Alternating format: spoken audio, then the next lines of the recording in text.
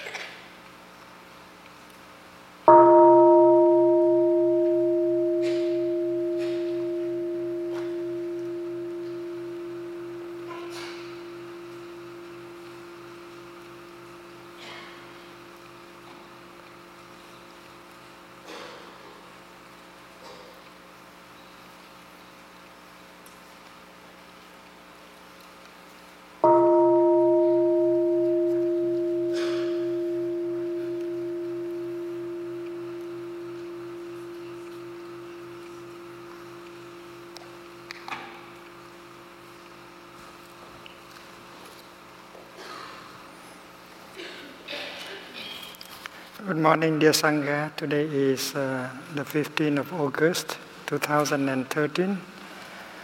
And we are in Brock University on our 5th day of the retreat with the theme Happy Teachers Will Change the World. Today we have a session of questions and answers. And the children will have the chance to ask a few questions first. Maybe 3. And then after that, the teenagers are encouraged to ask a few questions. And after that, the rest of us will have our chance to ask ours. We know that a good question can benefit many people. That is why we should ask the real question, the question of our heart. A question that has to do with our practice, our suffering, our happiness.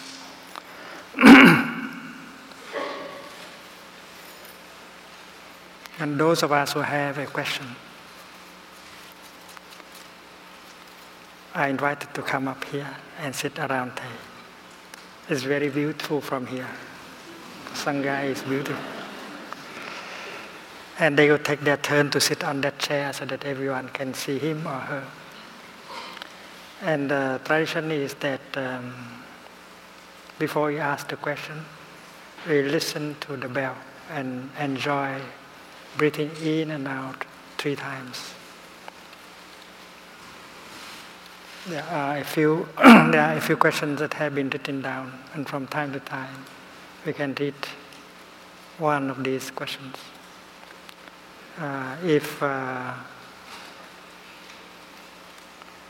If you do not want to come and sit up here, you might like to write down your question and ask someone to bring it to Sister Pine, who sit close to Thầy, and she will read it from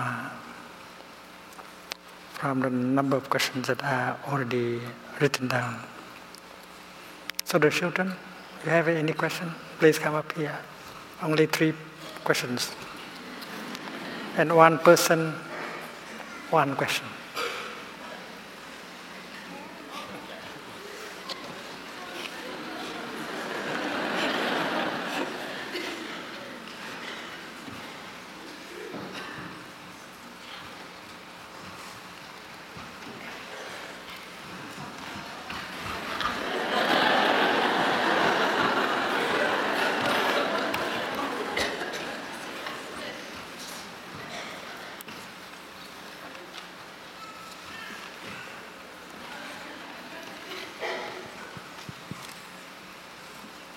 Maybe 2 children can ask 1 question.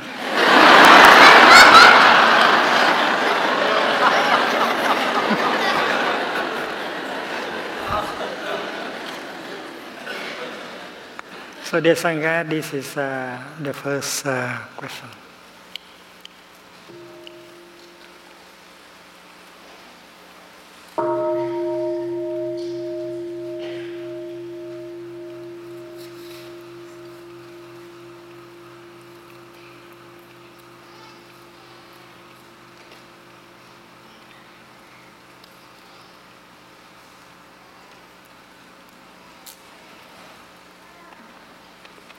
Would you be willing to tell us a struggle that you have had and how meditation and the bell have helped you overcome it?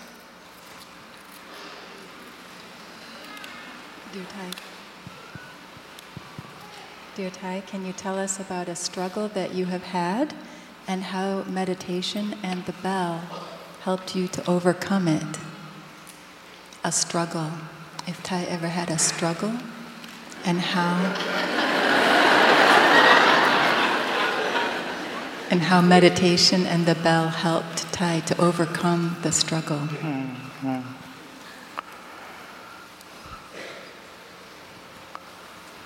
There was a long war in Vietnam between the Vietnamese and the French. Very long war, and many people died. And after that, there was a war with America. So it was a long period of war. And many young people growing up in that period of time suffer a lot. That those children who have lost their parents, who had their house burned down, there's a lot of suffering. At that time, there was a novice monk. He was ordained at the age of 16. And he began to learn breathing, walking. So thanks to the practice, he was able to suffer less. And he believed that the practice of meditation, Buddhism, can help people calm down and shorten the war. When they studied history, he found out that during the Li dynasty, the Tang dynasty, and the 12th, 13th, 14th century, there was a long period of peace. And the kings of these dynasties practiced meditation. And there was harmony and prosperity and peace in the country. So as a young man, he believed that the practice of Buddhism, the practice of meditation can help bring peace and harmony in the country. So he persevered and practiced. When the country was divided into North and South, the North was communist, the South is anti-communist. They suffer a lot. And then mother passed away, so they had a depression. And thanks to the practice of mindful breathing, mindful walking, he was able to recover. So that is why they learned that the practice of mindful breathing, mindful walking can heal you.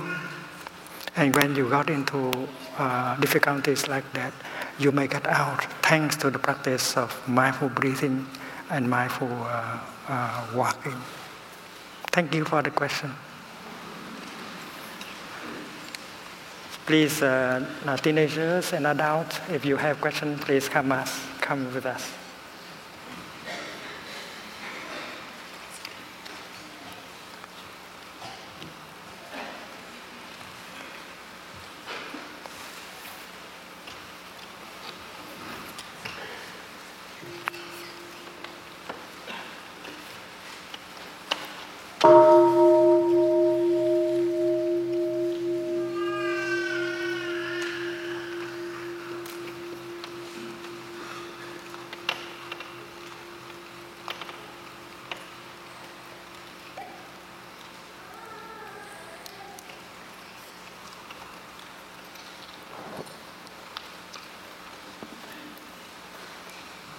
About your story, when the man said,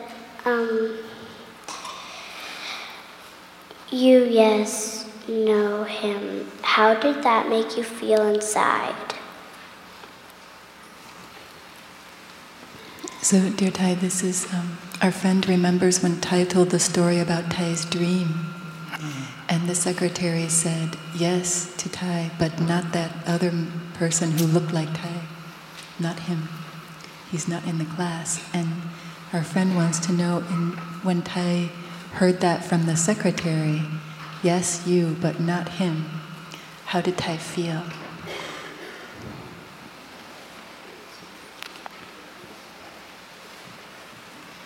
I think everyone in the university would like to be accepted in that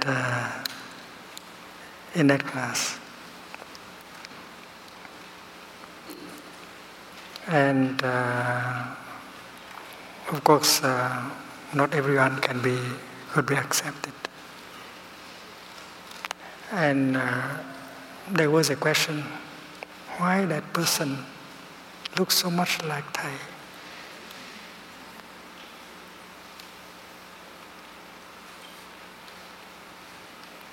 And he did not understand at that time. And he found out the answer much later on.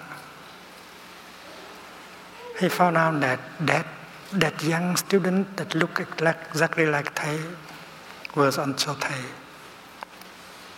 But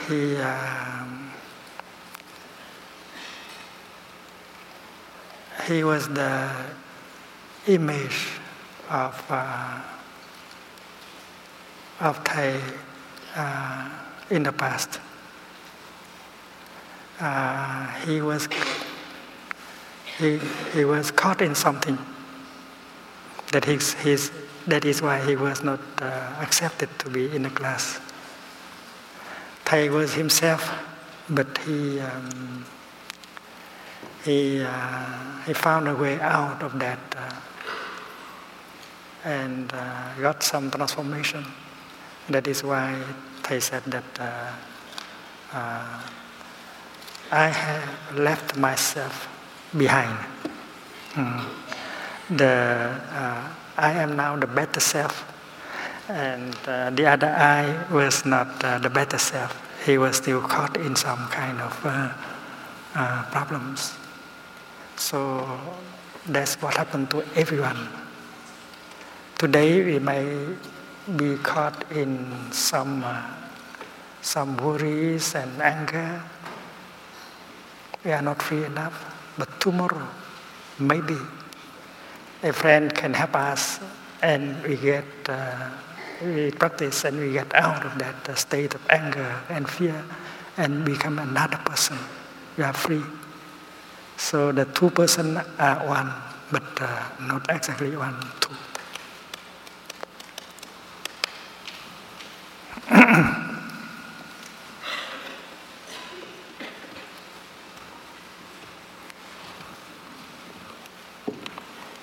The third question, maybe the last.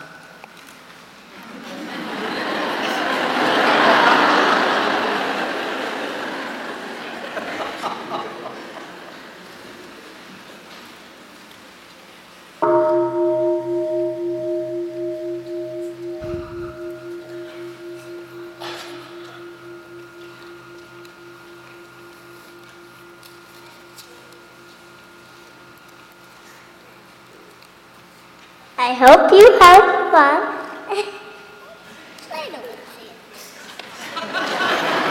That's not a question.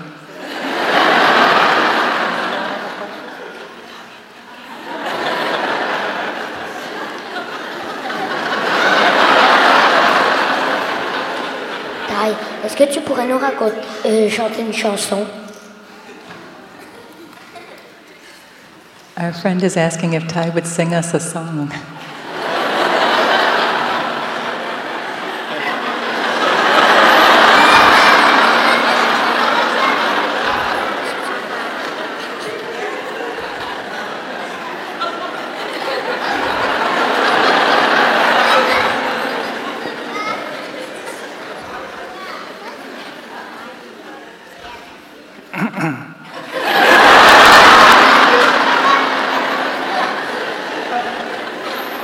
I'm going to sing you a French song. Okay? It's about a young man who went to the forest and who sat down at the foot of a palm tree.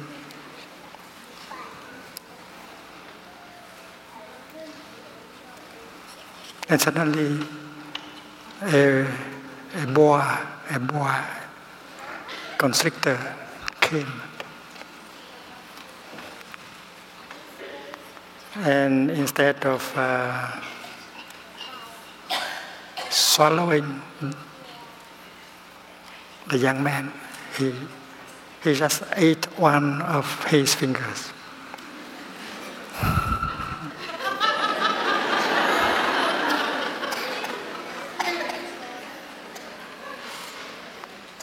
And the young man asked why he had not done any harm to the jungle, to the forest. And yet he was, one of his fingers was eaten by an animal in the forest. I learned that song when I was as young as you. I try to remember. J'étais assis sous un palmier, aussi seul que le crusoe, quand l'animal est arrivé, je l'ai senti m'en saluer, avec joie le gros bois, il a mangé mon petit doigt, et mon petit doigt. Je sais pas, oui pourquoi, il a fait bobo à moi.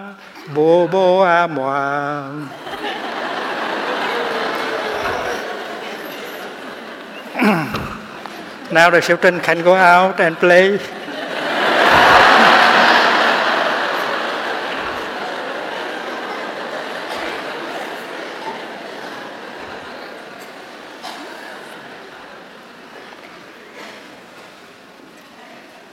Another question? The last one.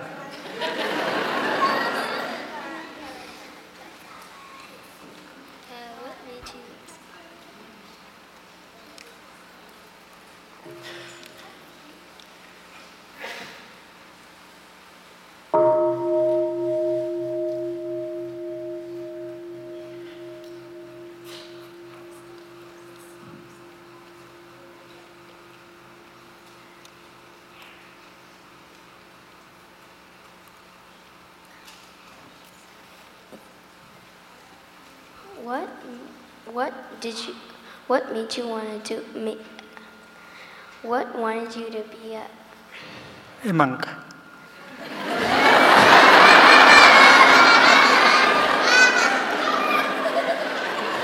Like, what made you want to become a Zen master?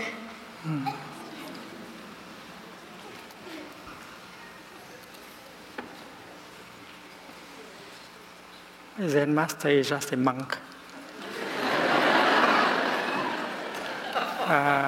Who can share his practice with other people. The same thing.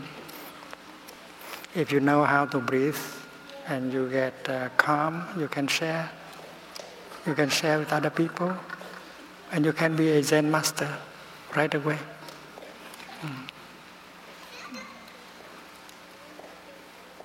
When I was a little boy, I happened to see the drawing of a Buddha on the cover of a Buddhist magazine. The Buddha was sitting on the grass, so calm, so serene, so happy.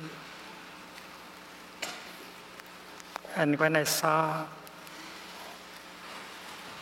the picture of that Buddha, I had a desire to become someone like him, peaceful, happy, because around me people were not happy enough, serene enough, calm enough. And that is first time the desire to become a monk was born in me. And later on, I learned that not far from my house there was a mountain. And there was a monk practicing up there, a hermit, in order to become a Buddha. So my school, it happened that my school organized a outing, and in order to go to that mountain, so I was very excited. I was so excited. At that time in my class, there was about 50 boys and only 6 girls. And we organized ourselves in groups of 5. And we was told to bring rice bowls, sesame seeds, and boil water for the picnic. At that time, there was no Coca-Cola or anything like that.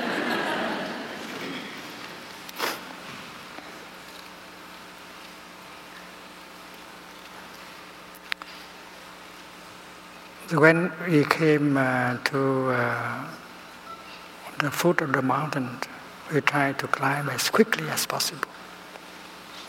Especially me, because I hoped to see the hermit living on the top of the mountain, practicing in order to become a Buddha.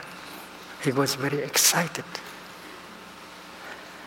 And all of us tried to climb as quickly as possible. We did not know anything about walking meditation. We did not know how to enjoy every step like here in a retreat. And that is why halfway to the mountain, we had drunk all our water. Everyone was thirsty. And everyone was tired. And the worst is that when he came to the top of the mountain, he learned that the hermit was not there. Maybe the hermit had heard that 500 children were coming. So he tried to hide himself in the wood.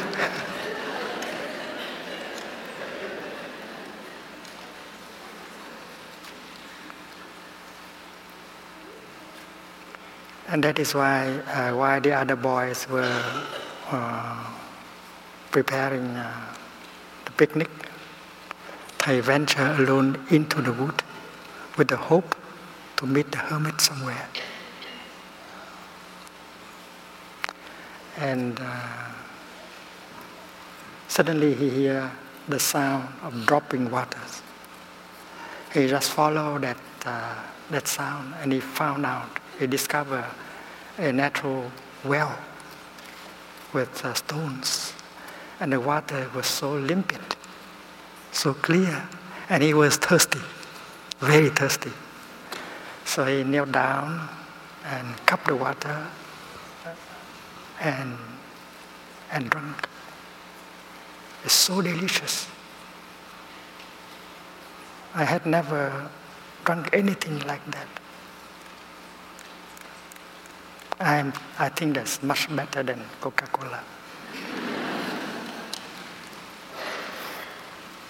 And after that, he lay down and he fell into a very deep sleep.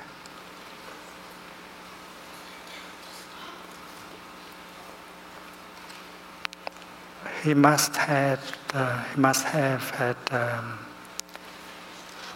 slept very deeply, because when he woke up, he did not know where he was. Only a few moments after that, he realized that he was on the top of the Na mountain looking for the hermit. And suddenly in his mind, there is a thought that maybe the hermit had transformed himself into a well, so that he could have a private audience with him.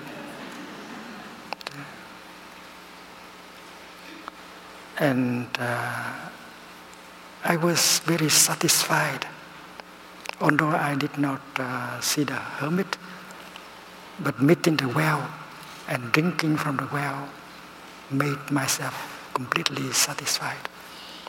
I did not want to leave the place, but remembering that I remember that the 4 other boys were waiting for me, so I had to leave the place with regret. And you know something, when I joined the other boys, I was very silent. I want to keep that experience. Maybe that is the first spiritual experience in my life, very secret. And during the time I walked down, I told myself that I have tasted the best kind of water in the world. So although I did not meet the hermit, my faith in the practice of meditation strengthened. And finally, at the age of 16, I had the permission from my parents to become to go to the temple and ordain as a novice monk. When the children hear the small bell, they stand up and salute and continue the practice outside.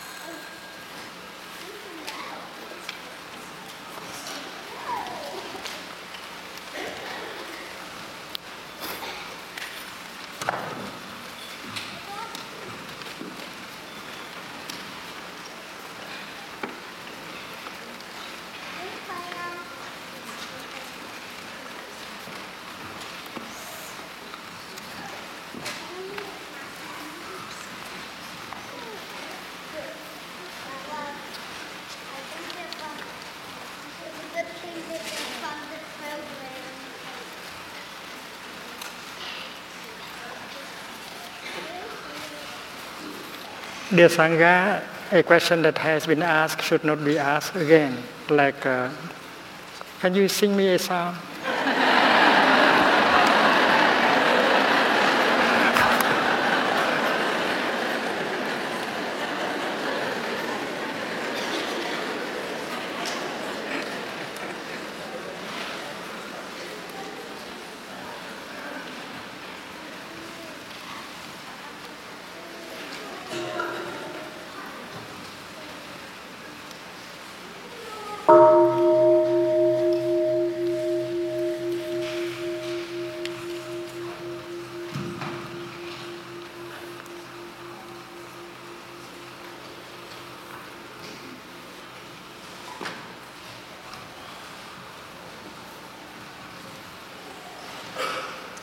Thai, in your teachings, in the Dharma talks, you had 2 of the 16, I believe, breathing exercises were generate joy and generate happiness.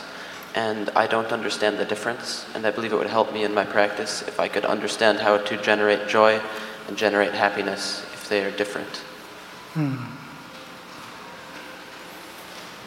That is a little bit different. A little difference between joy and happiness. That's according to the term is used in Buddhist literature like that.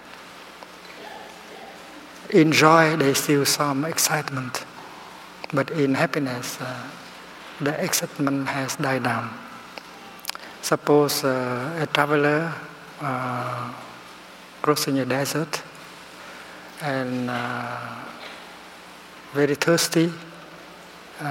It's so hot, and suddenly he discovered that there is an oasis in front of him,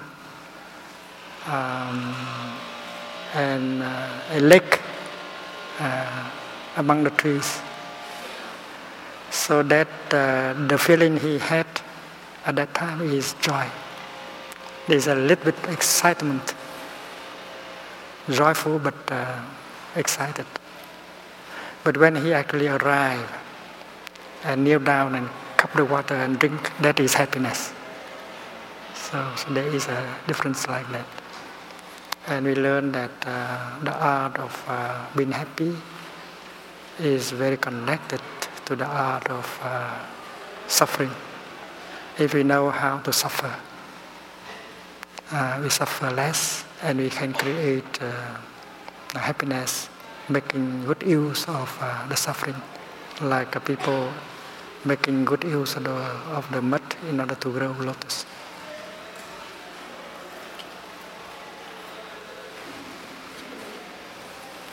There is a written question of a teenager, right?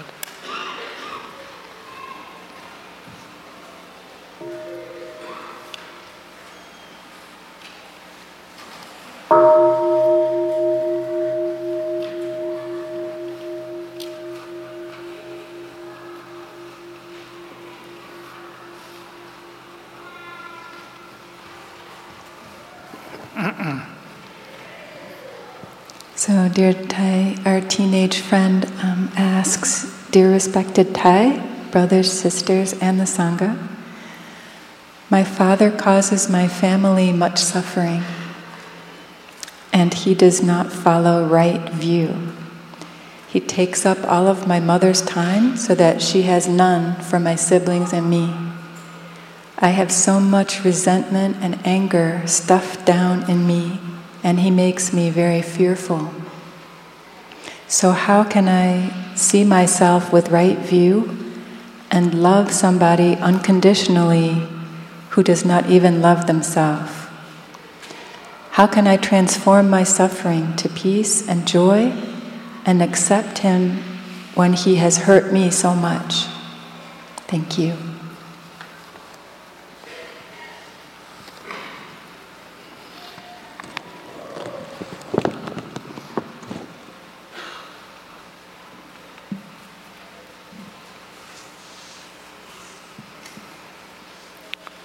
When we have a father who is not happy, when we have a mother who is not happy,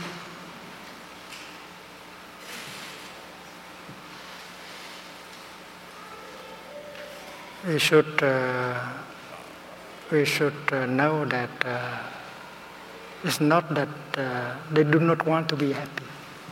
They also want to be happy.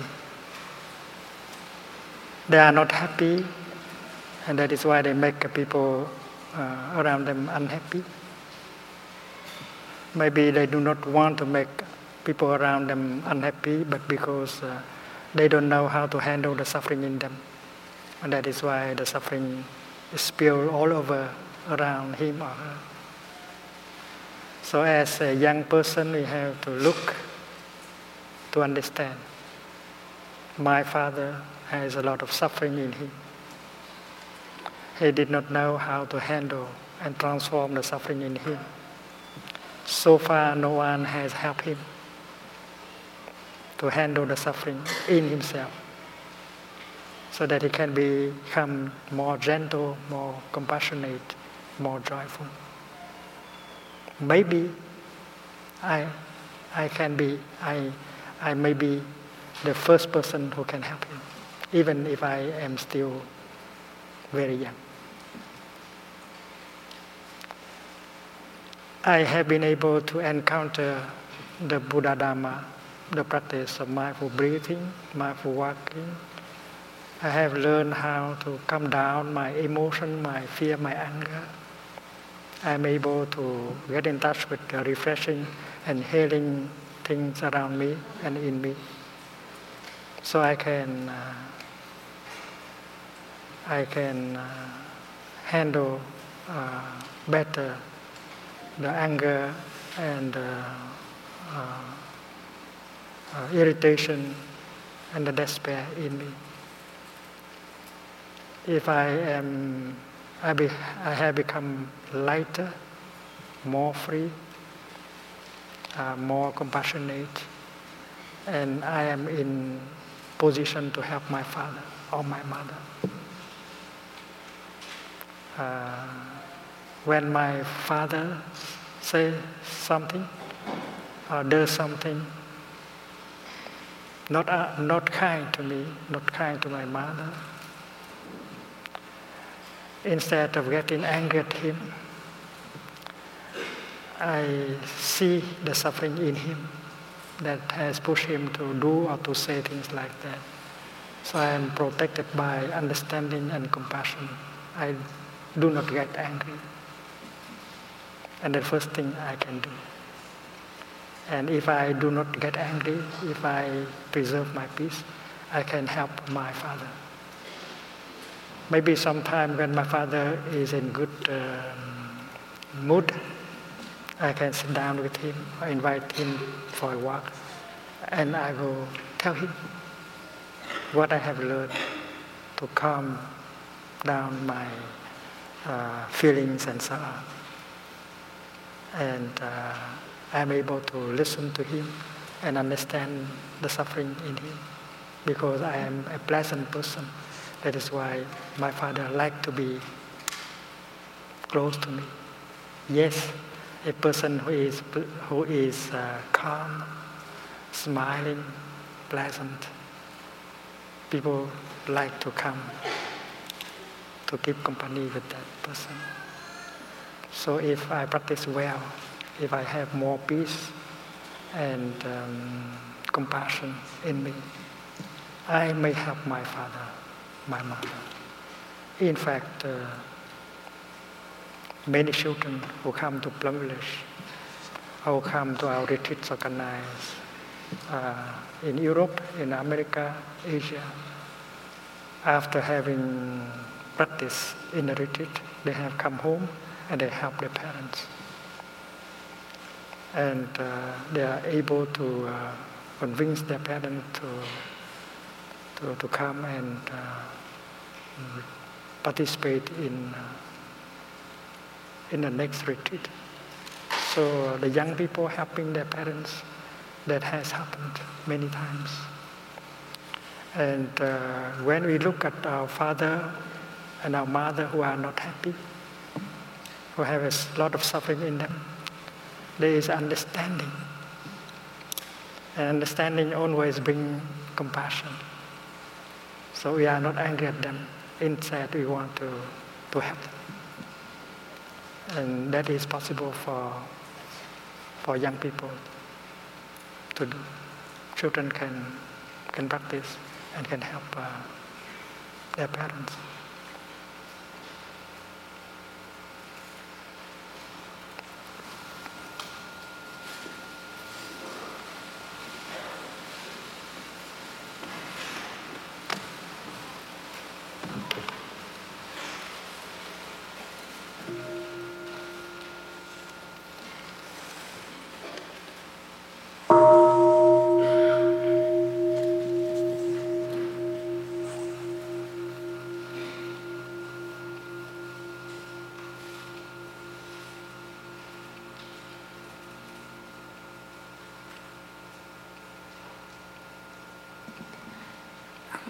How did mindfulness help you in your life?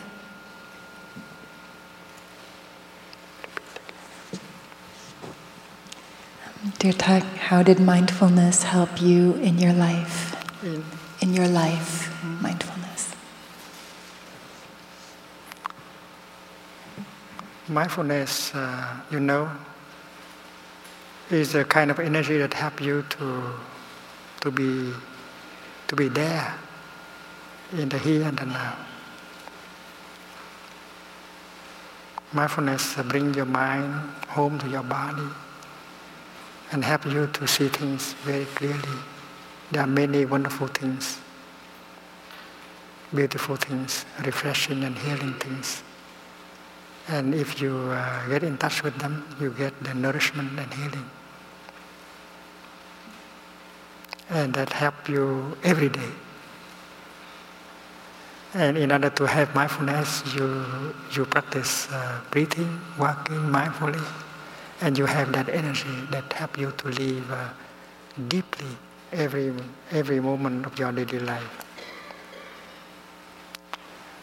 You are given 24 hours a day to live.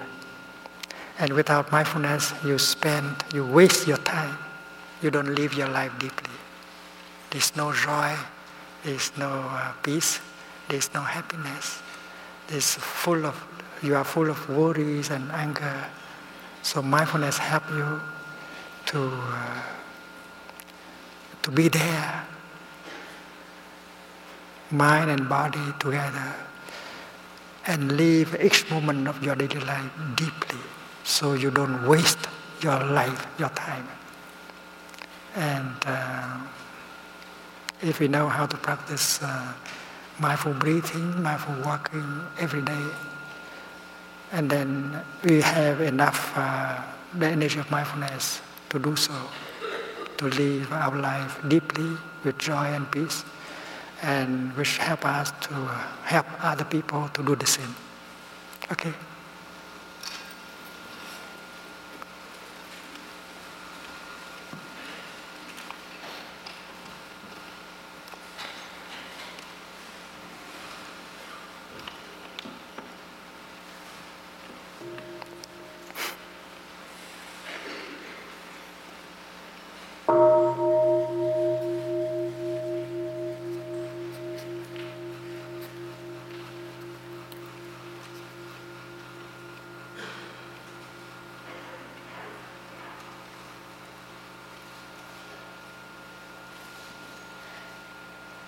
Dearest Thai, it makes me so sad to see my friends committing sexual misconduct and doing drugs and becoming so angry because they suffer so deeply. The practice has helped me so much, and I would like to help my friends as well. But at the same time, I don't want to force my views upon them, which might cause them to suffer more. So how can I bring the practice to life for the ones I love?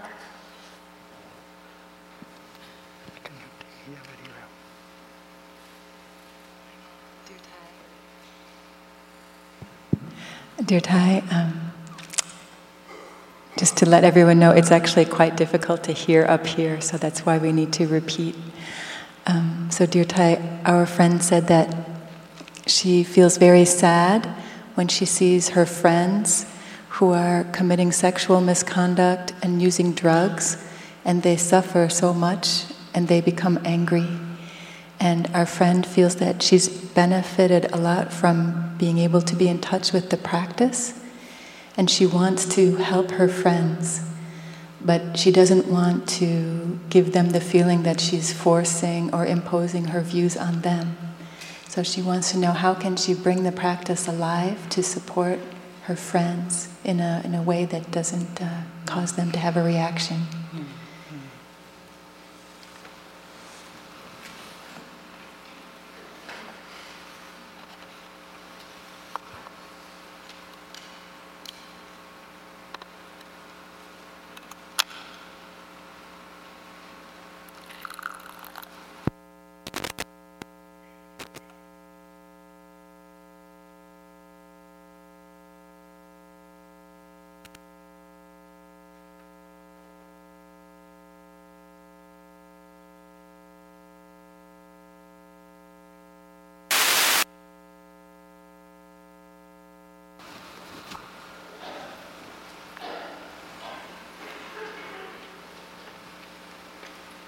There are many ways to help a friend. The first way is just to tell your story.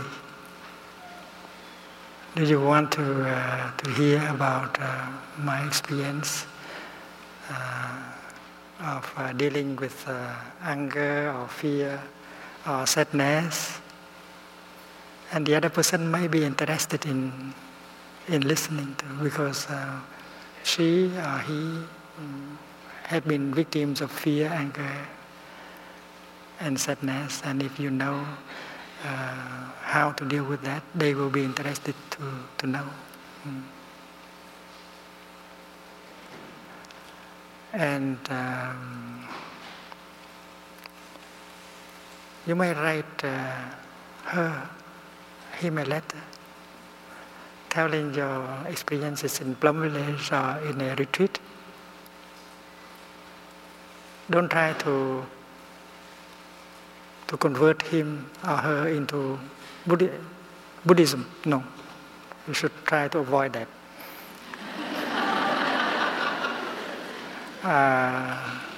Just tell your experience. Tell what really happened in a retreat, in a practice center like Plum Village. And that will water the good seeds in that person. Or you might like to invite that person to come with you just for fun. Don't say, come and practice with me. Don't say that. Come and observe. And then when that person comes, he will find the atmosphere calm, peaceful, friendly, and he would like it. I think if a person is caught in drugs and sex and other things like that, because that person had not experienced something better.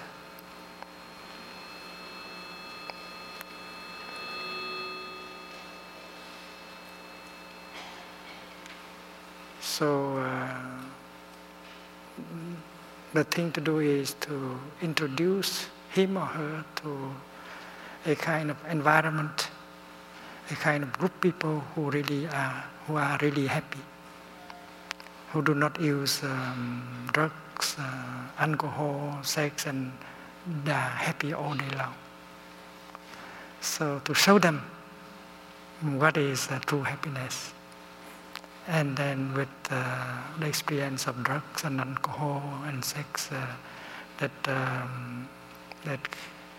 can be frustrating for him or for her in the past, he will abandon his old way and follow the new way. Good luck.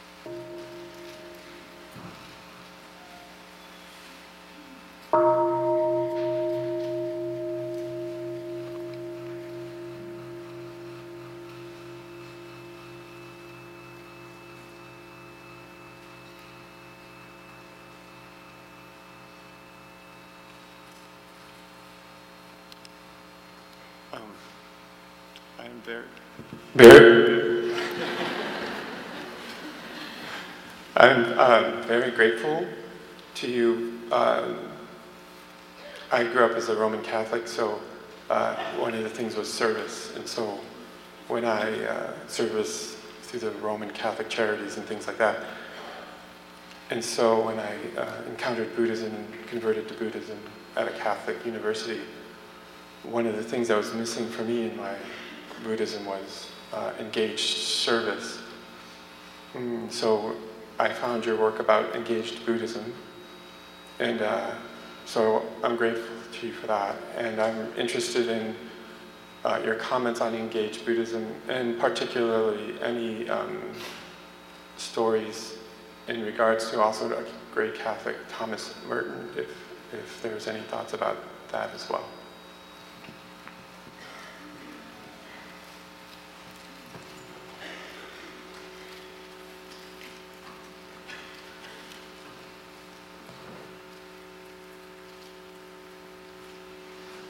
Many people think that engaged Buddhism is the kind of Buddhism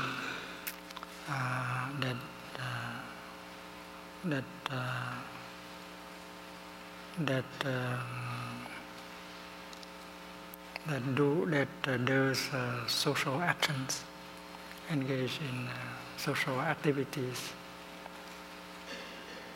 trying to help reducing inequality, injustice, and so on. Fighting for more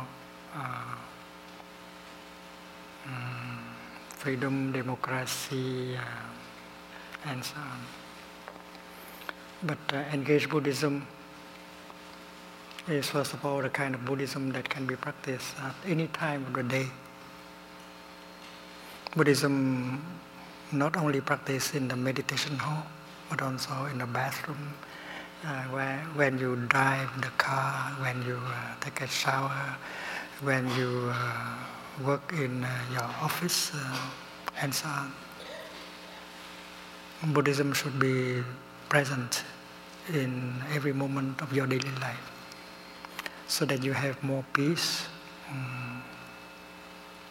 more freedom, more joy. And if you have peace, freedom, and joy, other people will profit. You don't need to do, before you do something to help them, you are already helpful, because you set an example, and you have the energy of peace and brotherhood and compassion radiating from your person. It's like a tree standing in the front yard. The tree does not seem to do a lot of things, not engaged enough in social life. But the tree is doing its best It's making beautiful leaves, beautiful flowers, and so on. Healthy, beautiful. And all of us have hope if a tree is a real tree, healthy, solid. Imagine a tree less than a tree. All of us will get into trouble. And that is why if we know how to be a healthy person, human being, happy, compassionate, we are already serving the world. We don't have to go out in order to do that. Wherever we are helpful. So anything you can do for yourself, you do for all of us. If you know how to handle a painful feeling, you profit from that, but all of us profit from that at the same time. If you are angry, if you are despair, all of us suffer also. And that is why anything you can do for yourself, you do for all of us.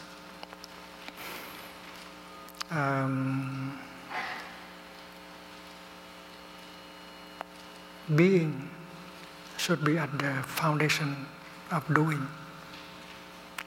Before you do peace, you have to be peace. When you are peace, everything you do is peace work. Even if you sweep the floor, clean the toilet, take a shower, everything is for peace, if you are peace within yourself.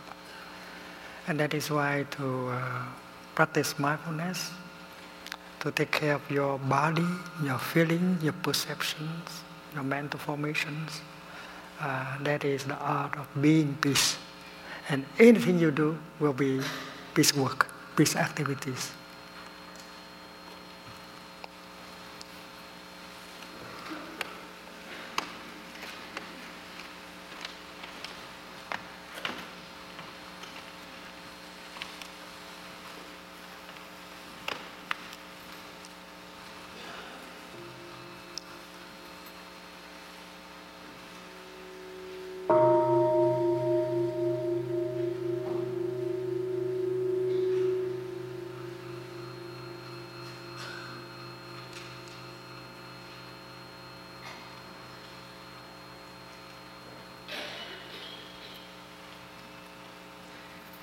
Dear Thai, thank you for your wonderful teachings. I had a question about the 51 mental formations. I feel a lot of shame a lot of the time, and I always thought that that was a negative seed and an unwholesome seed. But in your 51 formations, you see it as a positive seed and a wholesome seed, and you talk about inner shame and shame amongst others. And I'm very curious to know how you see shame as a wholesome seed and how to water that.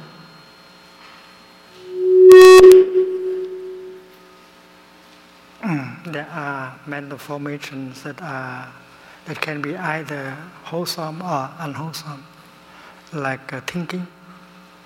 Thinking can be positive, and thinking can be negative. So regret, for instance,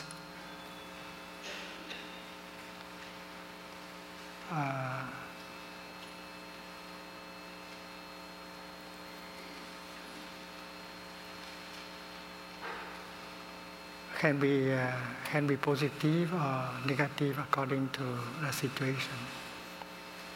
I think shame, in Vietnamese we have tam and quý. When you are alone, when you are alone, you look deeply and you see that you have not done your best. And you say that, come on, I have to do better. There's no one judging and comparing. But you compare yourself, you with yourself, and you say that, well, I can do better. And that kind of feeling, that kind of mental formation can be very helpful. It helps you to do better. You are not satisfied with the degree of achievement that you have realized. So that is good. Quý means when you are in the presence of other people. And if the people who are of the same generation, who are in the same training formation, and they are doing well, but why you are not doing as well as they do? Maybe you have some problems, some difficulties, and that kind of feeling of shame help you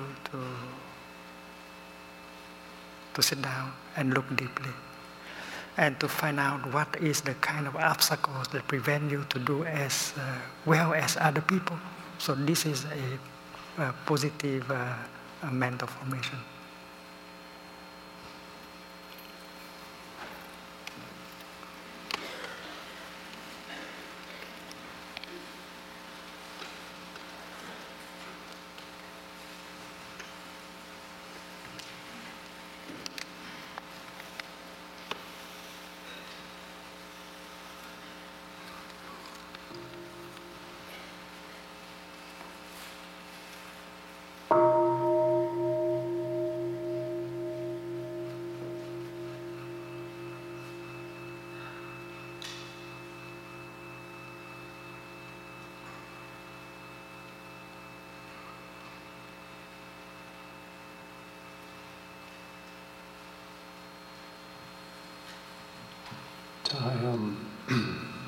My question is about hope.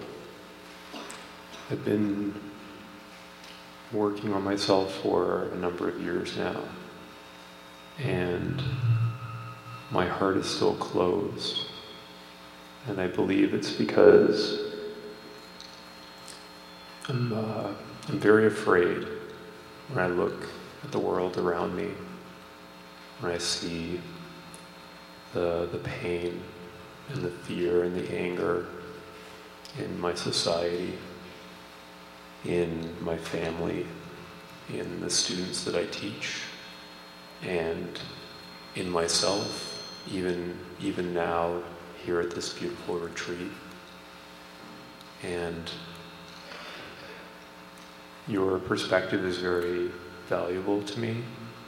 I wonder, do you ever contemplate the future of the human race and our planet? Do you believe that we can, the work we are doing can save the world?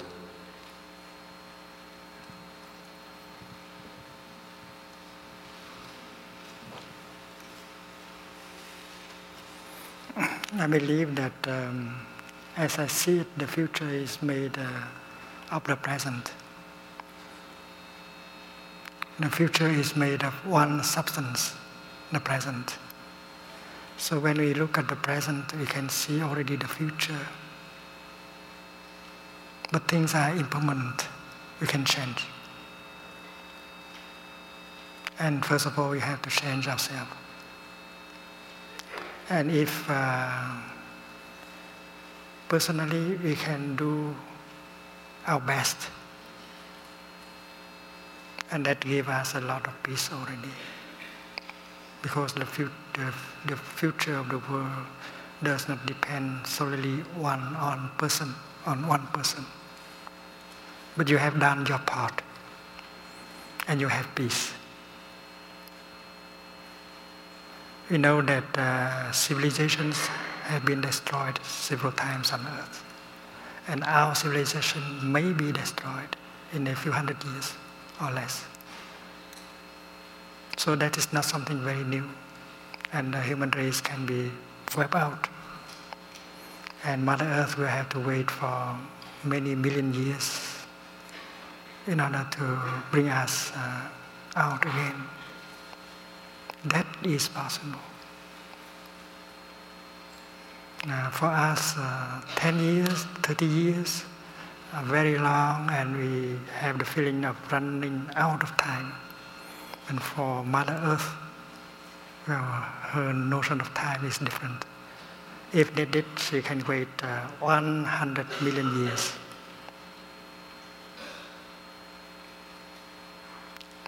And that is why we have to learn to accept that the extinction of many species on Earth, including the extinction of man, is possible. But if man has appeared on Earth once, she can appear again. And Mother Earth has enough patience. We have to learn these virtues from Mother Earth: non-discrimination, patience, unconditioned love. So contemplating on Earth, we can learn a lot, and we can transform ourselves. We have to think of time geologically.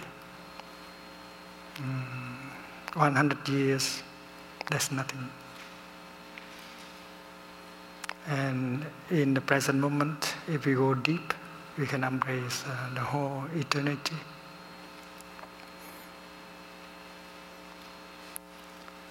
There are those who have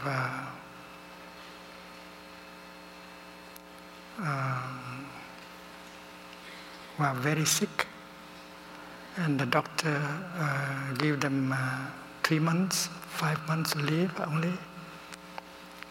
And in the beginning, that person fight a lot because she cannot accept that she will die in 3 or 4 months. But once she can accept that, there is peace in her. And if there is a peace in her, it may turn out that she will be healed. She is not healed because she does not have peace inside. And if now we allow despair to overwhelm us, there is no future. And that is why we have to learn to accept the extinction, the destruction of our civilization. And after that, we have peace. And if we have peace, we see clearly, more clearly, and we know what to do in order to avoid the catastrophe.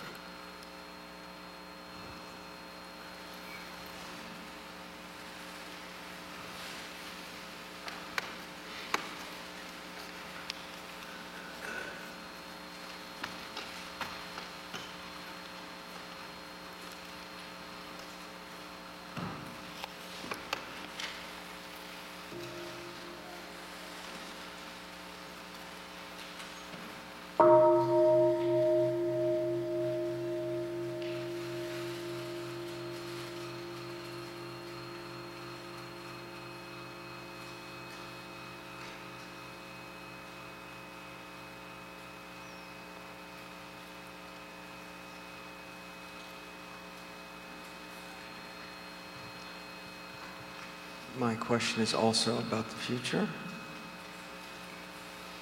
Scientists tell us that we've enjoyed 10,000 years of almost perfect conditions for humans to flourish.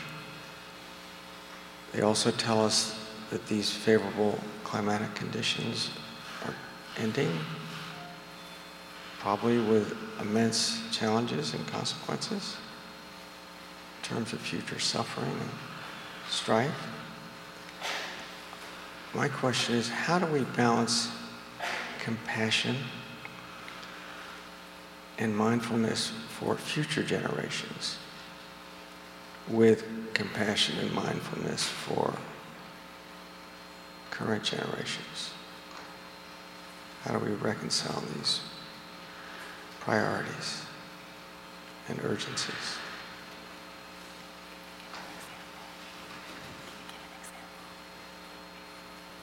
An example of the future, of the balance. Well, I mean, it's clear that climatic changes could unravel social structure, which would bring on strife and violence, hunger, drought, famine, at an unprecedented scale.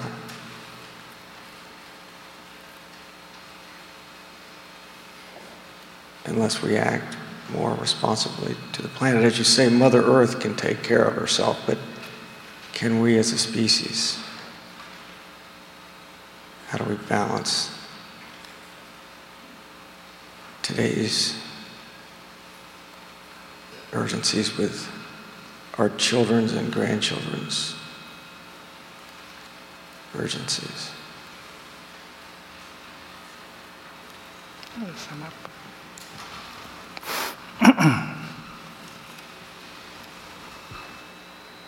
Yeah, so our friend is also very aware of the suffering that may be waiting for us as a result of climate change. And he's asking about balancing the urgent demands of right now with the urgency of acting in a way that may help avoid that suffering from climate change. So would one example be the needs of some developing countries to they may feel they need to rapidly industrialize, and then there are other countries that are asking them not to generate that much emissions. Would that be an example of the balance that you're asking about? So how do we balance the needs of people right now with the results that may have that cause suffering in the future?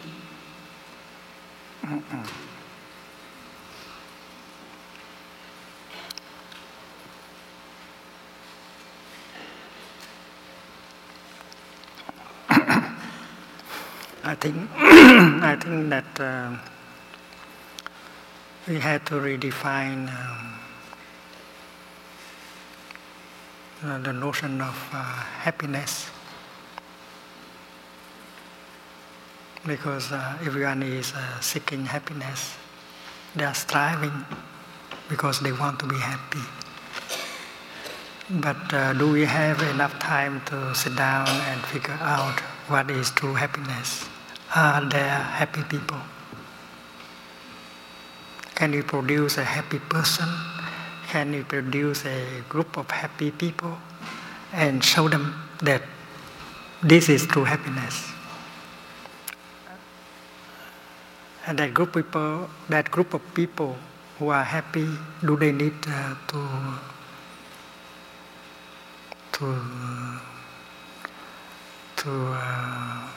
consume a lot, to spend a lot of money, to eat a lot of meat, to drink a lot of alcohol, to have a lot of sex? So maybe we can help produce a group of people, a community that is truly happy, and invite people to come and see, so that they will abandon their path and follow the new path. I think technology in our time are trying to help us to run away from ourselves, from our family, and for nature. We know that there is suffering inside of us, and we do not know how to handle the suffering inside. So we need means in order to escape. And many of the electronic devices that we buy are helping us to run away. Running away from ourselves, running away from our families, from nature, and gets more sicker and sicker. Alienation from self, alienation from family and nature. So can we invent a kind of new technology that help us go home and take care of self, take care of family, and take care of nature, And that can be a pleasant thing to do also. And that is the right direction for civilization. So for now, we go in the wrong direction of alienation from self, from family, from nature. If we wake up, we see that this is not the right path. And there is a joy when you discover the right path. And our happiness is based on that kind of insight. And together we can come back and try to rebuild man, rebuild family, rebuild nature. I think that is the problem of civilization.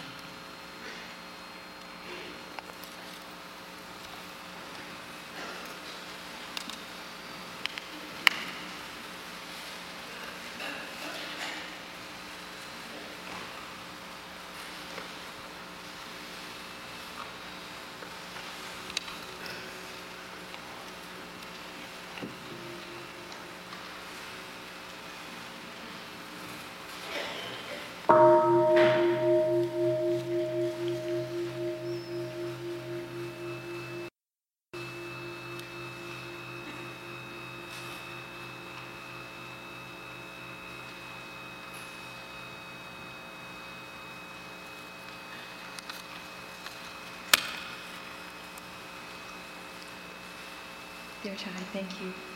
Just want to comment that you guys look beautiful and peaceful. And a greater view is back there when you see Tay and my sister and brother here, and how collectively you look so wonderful. Tay, my situation is not too different, or my question is not too different from the fellow teenager, no, I'm not a teenager, the teenager that raised the question.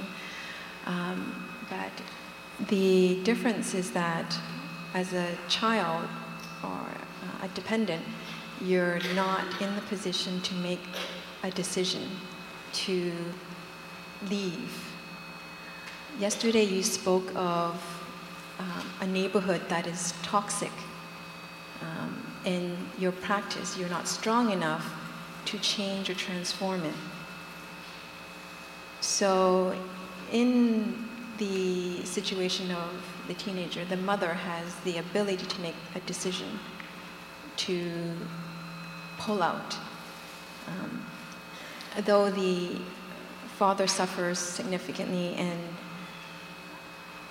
but it's not within your capacity to help them. And he continues to make the rest of the family suffer.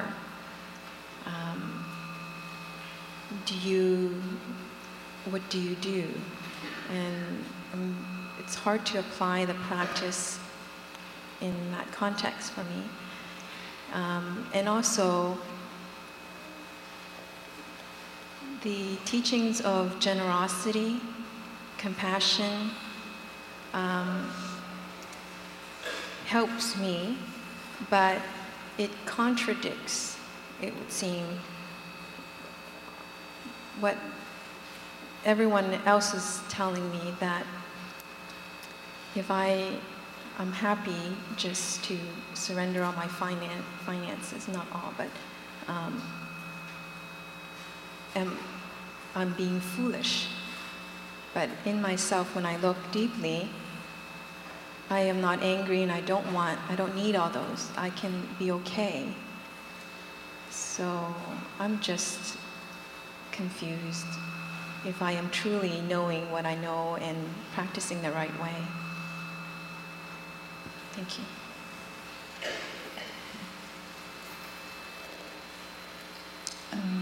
So dear friend, are you saying that you are in a kind of situation that's similar to the one that was described in the teenager's letter? Yes. Okay. Yes, I'm Okay. And so, dear Tai, I think our friend is saying she's in a same kind of situation with a very difficult person in the home. And she's recalling what Tai taught about how if we're in a very painful, difficult environment, like a violent neighborhood. And if our practice isn't strong enough yet to be able to transform what's around us, that sometimes we need to remove ourselves. And I also hear our friend is looking at the question of her financial security. If she removes herself from the home, she may have to suffer some insecurity around money. And no, that's not it. I guess it's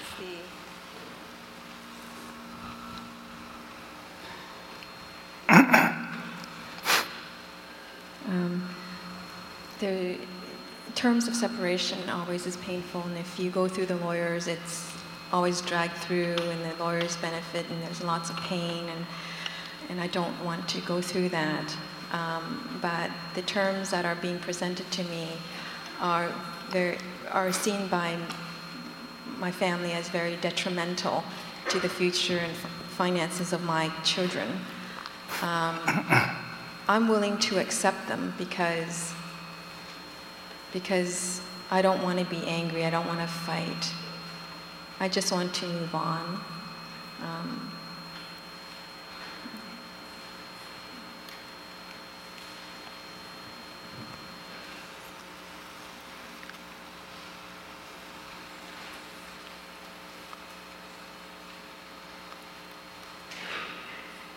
There is a possibility to make good use of the mud to grow the lotus.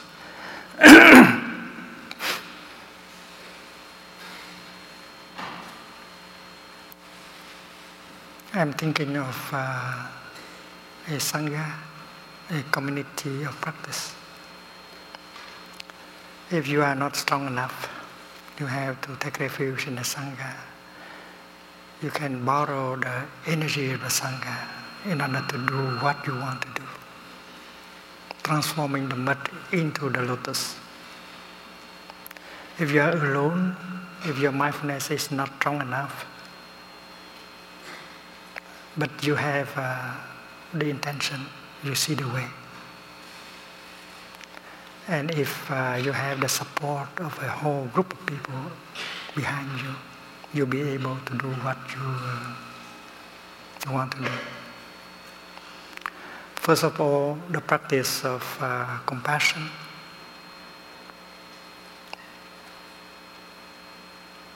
That we have learned here in the retreat.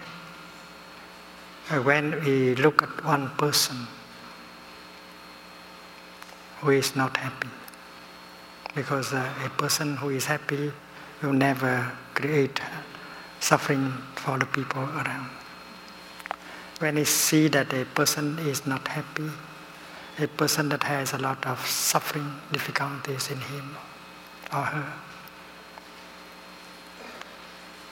our understanding of the suffering gives rise to compassion.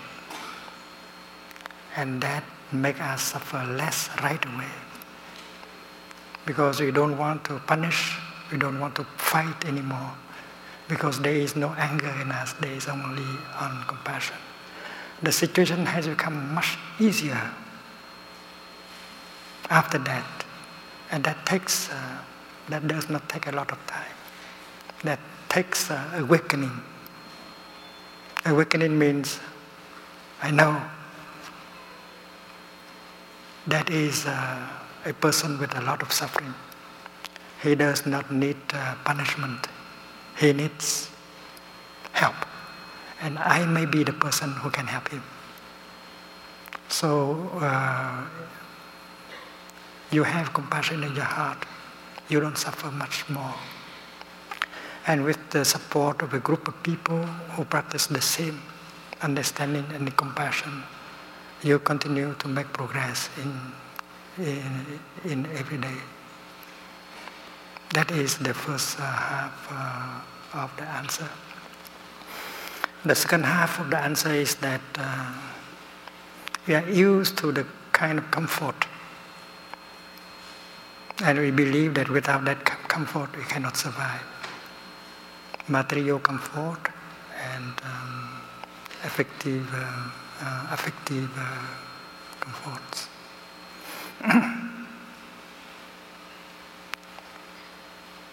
In the time of the Buddha, there are many people who are high in society who have left their situation and become a practitioner with the Buddha, like Governor Bhatia. And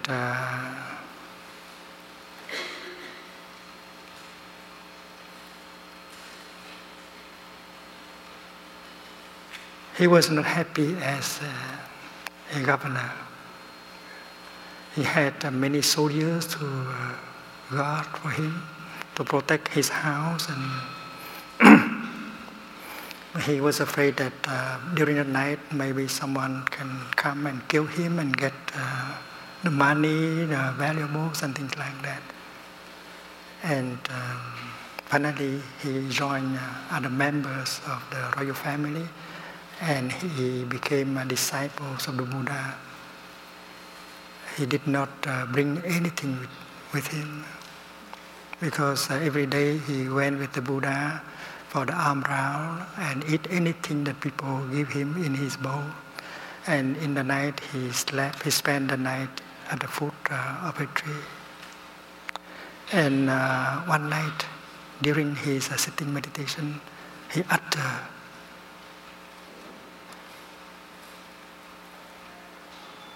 "Oh my happiness, oh my happiness," 2 times. So a monk who was sitting close by, he heard that. He thought that the monk Bhatia may have regretted for having abandoned his post as governor and become a monk. So he went to the Buddha and reported to the Buddha what he had heard during the night. So the Buddha asked someone to call Bhatia and ask him whether that is true, that during the night, during sitting meditation, he had uttered these 2 words, "Oh my happiness." And Bhatia said, "Yes, my teacher, I did pronounce this word 2 times. And the Buddha said, "Would you explain to us?" And he said that, "Well, when I was a governor, I was rich, I had a lot of money, a lot of soldiers, and I was always afraid. I did not have peace, did not have happiness. But now, as I am a monk, I don't have anything to lose. I don't,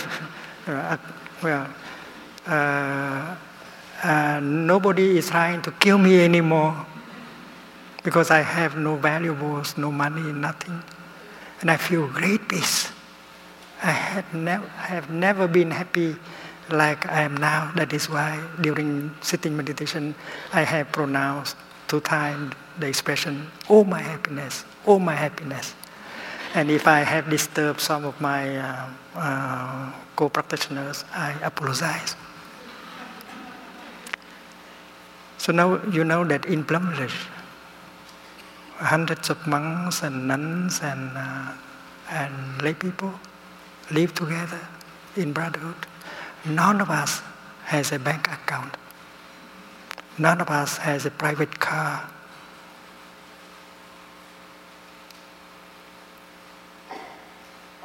And everything belong to the community. And none of us has a salary. And yet there is a brotherhood, sisterhood, joy. And we are nourished by the joy and happiness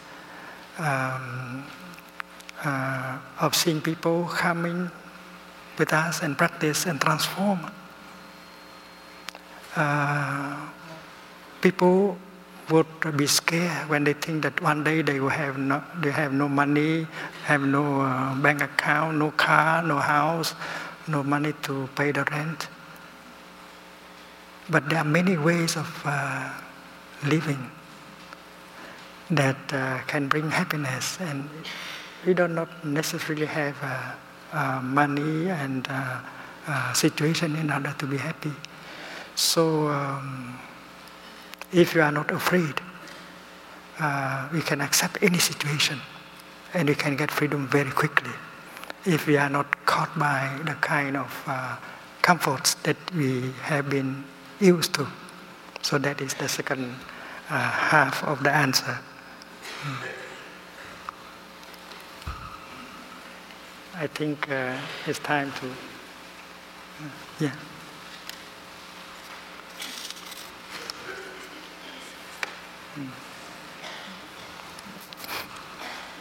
So,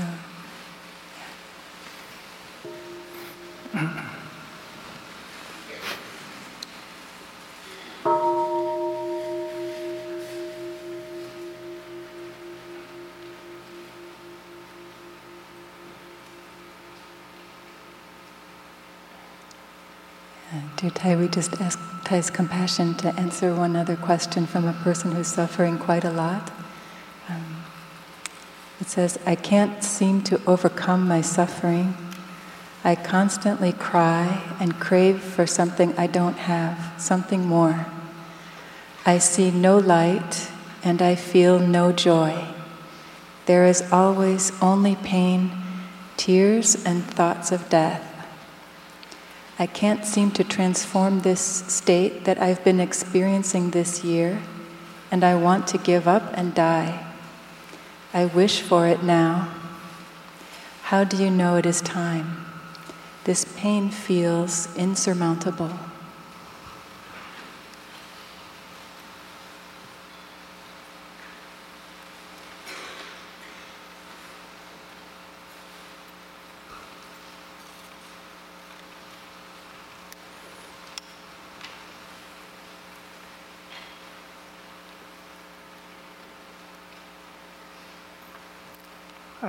When we look deeply, looking deeply is the act of meditation.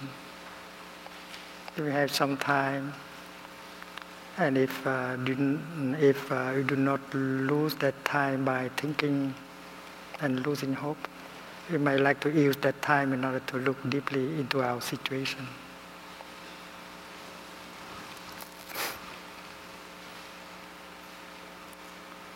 When we walk,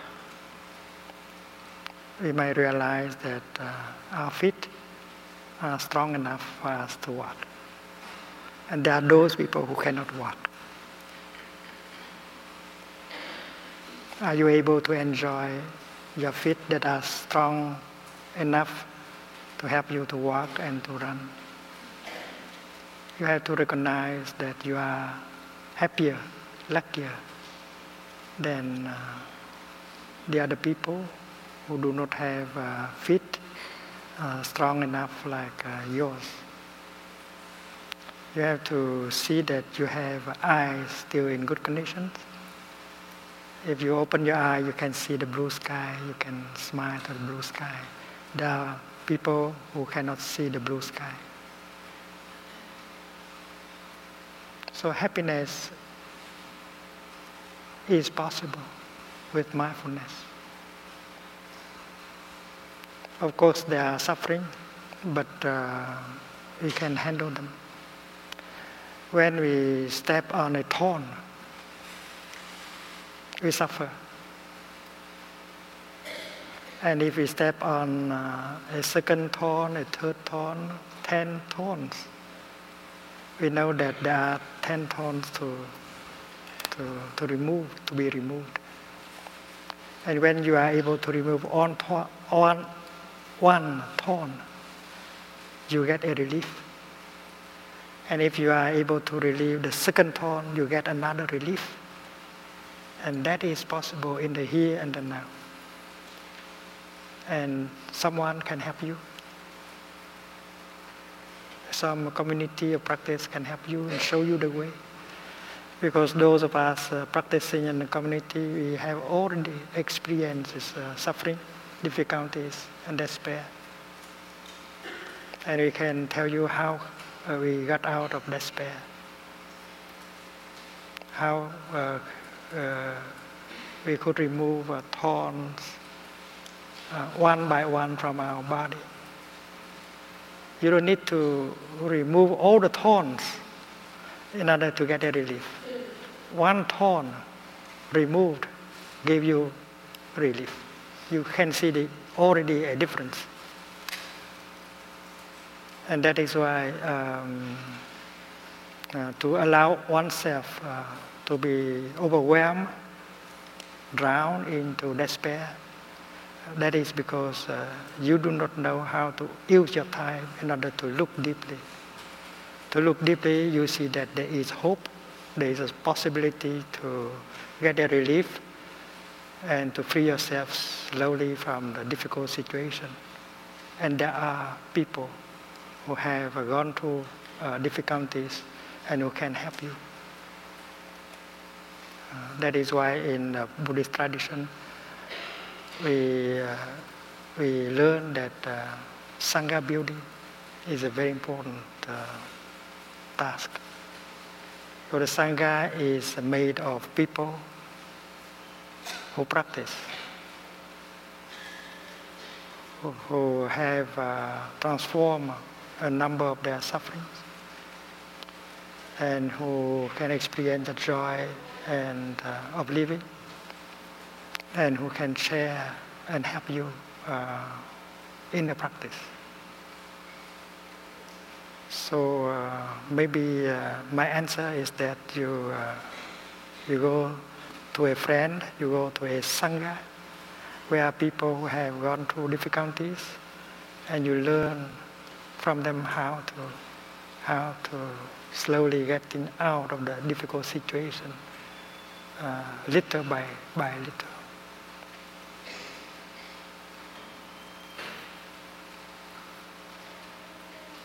And there are people who have been in very difficult situations, and yet they were able to come out thanks to the practice, thanks to the support of a Sangha, a community of practitioners.